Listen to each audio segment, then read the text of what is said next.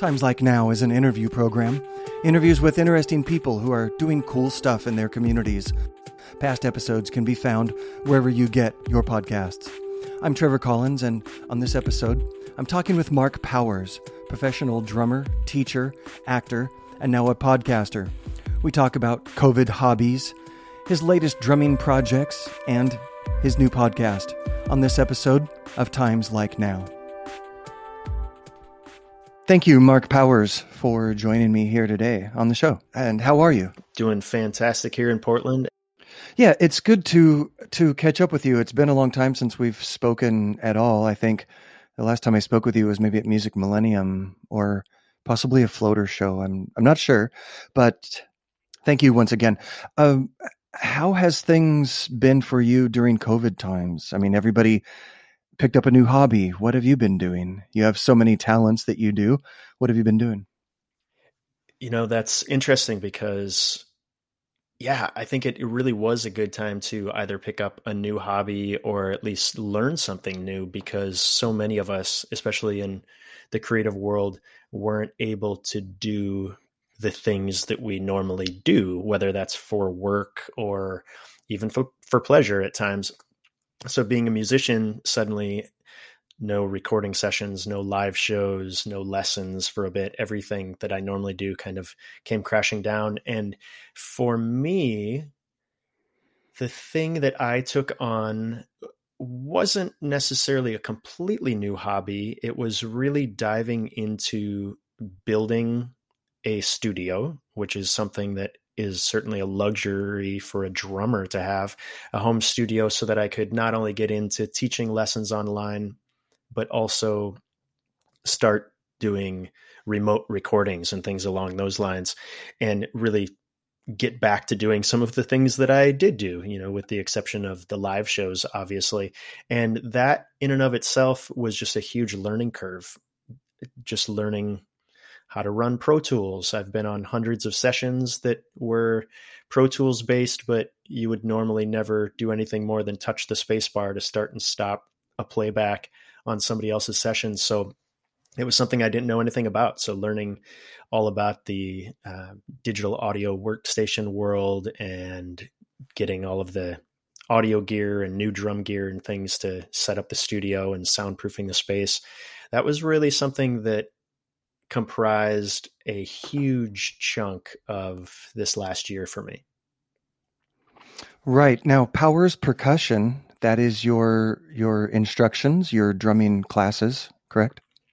Exactly. Now, how long have you been doing that? And are you doing that out of your studio again now? Are you back doing classes now, or are you holding off still? Yeah, I have been teaching lessons in different capacities for years and years and years, probably since 1999 or 2000, somewhere around there. I started teaching private lessons. And for many years, that was really my main bread and butter. I was teaching 50 to 65 private students a week, either at a private studio or at a music store in whatever town I happened to live at the time. And I was teaching some lessons at a music store, Willamette Valley Music Company down in Salem, up until everything shut down last year. So that is something that I got back into when I got the facility set up at home at the studio. So I am teaching private lessons, and I'm also, thanks to the internet online kind of virtual lesson thing happening, I'm also teaching a weekly masterclass. So one lesson per week that's group, people can pop in webinar style. And once a month, I have some sort of special guest that pops in and either teaches the lesson or does a cool Q&A. Cool. What is your background, Mark? Where were you born and raised? Where did you come from? I was born in Terre Haute, Indiana, a place that I don't remember much about because I left when I was very young, but lived most of my growing up years in various spots of Wisconsin and Minnesota. And eventually in 2006, moved myself out this way to Oregon. Okay. Did you move into Portland, or were you somewhere else? I actually was initially in Salem because when I came out kind of doing some recon, trying to find lessons, I went up and down the coast passing out business cards, chatting with people at music stores. And what used to be Weathers Music down in Salem that existed up until a few years ago ended up being the one place that called me up and invited me to do a little Skype interview of sorts and offered me a handful of students when a teacher was moving. And it was just enough to get me to move out this way and kind of give things a shot. So I was in Salem for quite a while, for about 6 years, and then eventually went MIA, and I was off in the South Pacific playing cruise ship gigs and up in Seattle for a while and back to the Midwest. And in 2015 came back to the state and definitely feel that it is home for me now. Yeah, it's a wonderful place. And you've done a lot of drumming with some bigger names. You've been a professional drummer. What drew you into drumming? At what time did you say this is your career? When did you start getting the bigger gigs? I mean, you've played with Rick Nelson from Cheap Trick, and you've recorded with M. Ward and others. How did your drumming passion start? Where did that come from? It's kind of funny. It all started in 5th grade when I was 10 years old. I did the little music instrument petting zoo, where you get to go to the school cafeteria one day and try out a bunch of instruments, kind of check them out. And for me, I don't remember why, but for me, it was a toss-up between drums and trumpet. And interestingly enough, kind of opposite what most people would think, at that point in time, drums in comparison to trumpet were both the quietest and least expensive. Least expensive because you're spending $25 getting a practice pad and a pair of sticks and not investing several $100s in a horn, and also quieter for that exact same reason. You're not getting a snare drum necessarily. You're not getting a drum set. So tapping away on a pad for a little while, rather than blatting away, horribly on a horn until you develop technique. And I believe it was my mother that actually pushed me towards drums rather than trumpet because of both of those reasons. And she knew that this whole music thing was going to be a pretty quickly passing fad, just like everything else in my youth. And now, years later, I kind of wonder if that initial horn investment might have been the cheaper route to go in the long run, knowing how much drum gear I've invested in over the years. Right. So you probably went on through high school drumming and maybe playing in some rock bands in high school? Yeah, I definitely had a little garage band that I rocked out with and sounded horrible in, I'm sure. And I got out of high school a couple years early, and I started college at a vocational music school in Minneapolis, which at the time was called Music Tech. It then became accredited and became the McNally Smith College of Music in St. Paul, Minnesota. And that was really where things got a little bit more serious for me, both in the instruction that I got. I actually had guidance and just some amazing teachers and mentors, several of them who are still just great friends and collaborators to this day. But also it just started becoming something that I wasn't doing for fun, obviously still fun, but I started realizing I could perhaps make an income with. And some of that also was me getting to a point where I realized that that's what my older brother had been doing. He had always played piano and organ and sang or given lessons on vocals and piano and things for as long as I can remember. But as I got a little bit older, I realized, oh, that's actually what he does. Like, he doesn't do some other job and then do that on the side, which, some people certainly do with music, and there's nothing wrong with that. But I suddenly got to this point where I realized, oh, my brother Mike just makes music and teaches people how to play music, and maybe I could do that. Cool. So what was your first maybe big break into rock and roll, either live or in recording? I guess, what was your did you have a band that went on tour with somebody, or Or how did you break into the big leagues or the bigger leagues, I guess? Man, I still feel like I'm trying to break into the big leagues here, but if that's even really the goal, I guess. But no, that's a good question. I think that things happen so organically. It's certainly difficult to put your finger on some one thing that happened or an opportunity that you got. I always feel that opportunities multiply as they are seized, from Sun Tzu's Art of War. So I've just said yes to lots of things, and many times something has led to an unexpected opportunity. But when I was still in good old Oshkosh, Wisconsin, before moving out here, I was playing with a band called Corey Chisel and the Wandering Sons, and it was a really great bluesy, dark, moody group. I always described it as like a male-fronted Norah Jones, and really cool band. Really started making me look at making music in a different way, playing more texturally and thinking about a mood being created. And we had the opportunity of being managed by Rick Nielsen, the lead guitar player from Cheap Trick, and spent a lot of time down in Rockford, Illinois at his place and one of his sons, Miles's recording studios, and got to go to some shows with Cheap Trick and such, and have him join us on stage.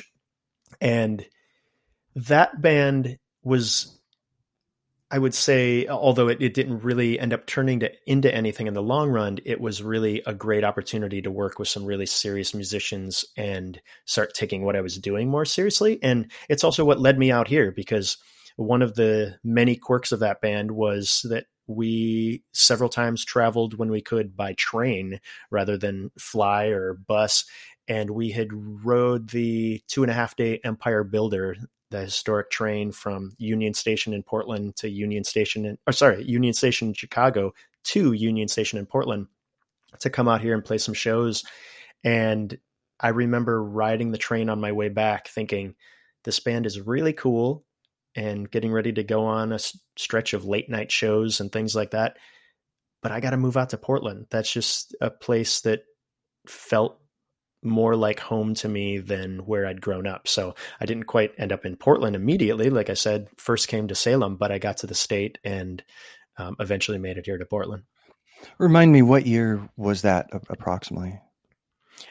2006 was when I moved out here. So it was probably 04 or 05 when I came out for the first time. Okay. So a little introduction to how I first was introduced to seeing you play live was with Robert Winia and his solo project, and the sound, Robert Winia and the sound. And when did that happen, and how did that happen? Was that through Daniel Riddle and maybe King Black Acid? Yes, that is awesome that you already know that connection, because not many people do. And sometimes it's tricky for me to remember that. Sometimes you trace a gig back and you try to think, how was it that I met this person and then met this person? But yes, that is exactly the case. Daniel, I had worked with a handful of times at his Mazinga Studios, just laying down some tracks either for some King Black Acid projects or other artists that he has had in the studios over the years. And Rob's Brave the Strange album just happened to be one of those projects that Daniel recommended me for. So he introduced Rob and I learned a few songs and got together. I think I played everything but 2 songs on Brave the Strange. He had 2 songs that were already recorded. And that was kind of how it started. We recorded, I can't exactly even remember what year that was. But we did that. And then I don't think I heard from him again for 6 or 9 months, but he got to a point where the album was coming out and he wanted to tour it. So he was putting a band together. And since I had been involved with a fair amount of it, he tossed the opportunity my way first. And it was such an awesome project to work on in the first place. I definitely jumped at the opportunity. And that's kind of how all of our crazy collaborations over the last several years kind of got kicked off. Right. And I really enjoyed that solo album. It was such a change for Rob from the Floater material to see this other side come out with a great band, an incredible Portland band of musicians. How did the introduction to Floater come along? Now, a band been together in Portland and Eugene in what 20 plus years, the three, the power trio, and now there's a spot behind the drum set for a new guy. If you don't mind, how did you get into Floater? I think it's just simply because I was already in the family. I was there in the scene working with Rob, and we already had, a rapport and worked well together. I think that Rob and I really tend to feed off of each other, and we each create in our own ways, but in complementary ways. And I think we've just really worked together well from the beginning. And honestly, it was fortune on my part that I just happened to be there again because of Daniel Riddle and getting involved with Brave the Strange. And so I played a few Floater songs with the sound on different shows, obviously tamed down a little bit, not quite Floater style and not playing the same sort of gear. But when the opportunity popped up, I think that I was just there and somebody that everybody felt comfortable with. I think that's the case. Again, I jumped at the opportunity because how cool to not only attack a project that is very, very different. One of my favorite things about music is, making crazy right turns and going off in a direction that you never have before or that you haven't in a while, or just opposite what you're doing in the moment. So that is always enticing to me. But also play with a band that just has such a deep catalog. As fans that come out to the shows know, I have barely scratched the surface of this catalog. I mean, there's just so much great material. And not only is there such great material, but the drumming that has, existed on all of this stuff is fantastic. I mean, I came into this, and the more and more I dove into, having to learn parts, I mean, the bigger a Pete Cornett fan I became, because he's an absolutely incredible drummer. So to get to play these songs with the band is an absolute treat, but it's also a ridiculous challenge. And I am not going to kid anybody and say that I'm doing any parts or songs justice. I'm, certainly cherry picking what things I choose to keep from a drum arrangement and what things I choose to change. And that's always the case anytime there's someone else playing a part, and I have to just feel confident that I'm bringing what I can to the table, and it's never going to be exactly the same. But being a part of the machine that is Floater it's freaking awesome, man. It's cool. I bet it is, and I can see it as a great challenge, and I think the fans have really taken to you quite well from what the shows that I've been to and the shows that I've seen. It must be incredible to have that kind of, I will say, rabid fan base. You're in a band that's one of the most known in the entire West Coast, at least to a lot of people, with such an incredible fan base. Have the fans been good to you? Oh man, people have been amazing, and I could not fault many if they weren't, because it's a tough thing to see, a band that you're a huge fan of change any member that you've gotten really comfortable with. Even more so, I think, with a lot of Floater fans who've grown up with the band and gotten a lot of FaceTime with the members of the band and gotten to hang out over the years. It's really tough to see anything like that change. But I really felt very quickly that there were people that, were on my team and in my corner. And I obviously can't appreciate that enough, because it's terrifying to go out in front of a huge crowd at a show like that and think that a huge group of the, a large number of the group out there might not want you on stage doing the thing there, but you come out, and what you get at a show, what you get at a merch table, ends up just telling me that it's okay, that people, I think more than anything, even if they sometimes wish that there hadn't been a lineup change, I think a lot of people love that they can still see their favorite band play their favorite songs live. And that means a lot. And I do not take lightly the fact that I get to be a part of helping continue that. I think it's just, an honor to be a part of it.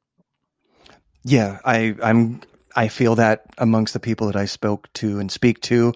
I've been a fan of the band and seen, honestly, I'm probably a 60 shows, maybe even a few more in my whole life of being a Floater fan. And yeah, glad to have you behind the drums. It's been great to see the changes and see what you've done with the sound. Speaking of, you have some shows coming up, or at least one show coming up with Floater here very soon. We have 2 shows coming up. Yeah, we are playing Friday the 13th. August the 13th is coming up in Redmond. We are playing with Everclear. That is going to be fantastic. But then we are playing a show at the Wonder Ballroom here in Portland on September 25th, which is an all ages show. And it will be really awesome to be rocking out in town again. It has been a long time since we've gotten to do what we love to do. So we're looking forward to it. Yeah, I bet you're missing that, and it's going to be great. I'm going to try and make it to that Wonder Ballroom show if I can get away. So you and Rob also have a collaboration now on a podcast. Tell me a little bit about that. Igniter just got launched. We have a teaser and our first, what I call duo episode out that are just Rob and I. And Rob hit me up with this idea a while ago, really because both of us are always trying to look at how to get around the blocks that all of us creatives have. And he really wanted to, in the midst of all the pandemic chaos here, start creating something that was more positive and, as he would say, additive, and bring something good to the world. And I think it's good for us. I think it's good for other people, not only the listeners, but also just guests to kind of get to chat about some of these topics. And yeah, it is really all about sparking creativity. We're chatting about techniques you use and struggles that we all have. And we are super excited. The podcast idea is something that we have bounced around many, many times as we've tooled around in a van together, and we're finally making something happen. So remind me, what is the name? Igniter. And how often is that going to be? Will you be doing that just as you can? I mean, I can imagine that you could be busy, but you could also record those episodes in the back of a van. So, right. We are definitely trying to batch record some things so that we have a little buffer. And I'm not going to say what we're going to commit to as far as releases just yet, because we're still ironing some of that out, but we will be making sure to at least be throwing a couple out every month. I'm sure people can find that wherever you can find podcasts, right? Absolutely. You've done some acting in the past as well. You and I have talked about you on the movie screen. Have you done any, well, I guess probably not for a while, but before COVID, had you been doing any either stage or in front of the camera? I had been, and that is another thing that certainly got the kibosh put on it at the beginning of the pandemic, because there were a few things that I was looking forward to getting on set for, and hopefully some of those things will still be kind of pulled back out of the back drawer as things kind of get a little more normal, if that happens coming up here. We'll see. But yeah, I was working on, or have worked on, a number of just indie films in the area, as well as a couple of small ads and a few voiceover projects as well. So a lot of little indie projects, but that is something that I had wanted to explore for a long time. And I believe maybe I didn't, just because I thought that you had to have a long background in that. I wasn't in theater in school. I did a play or something.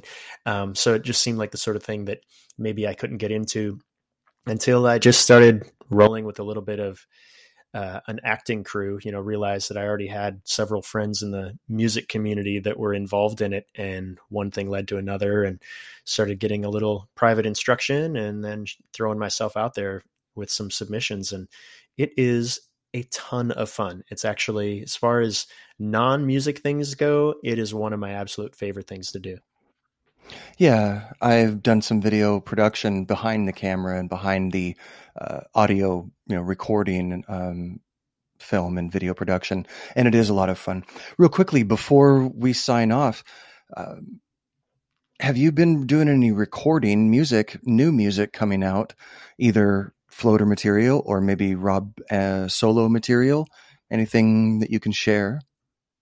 We have bounced a lot of ideas around, and now that I have the home studio as well, it's even easier for Rob and I to kind of share tracks back and forth. So there have been lots of little things that are continuously kind of bounced around, but I wouldn't say anything concrete that's happening just yet project-wise.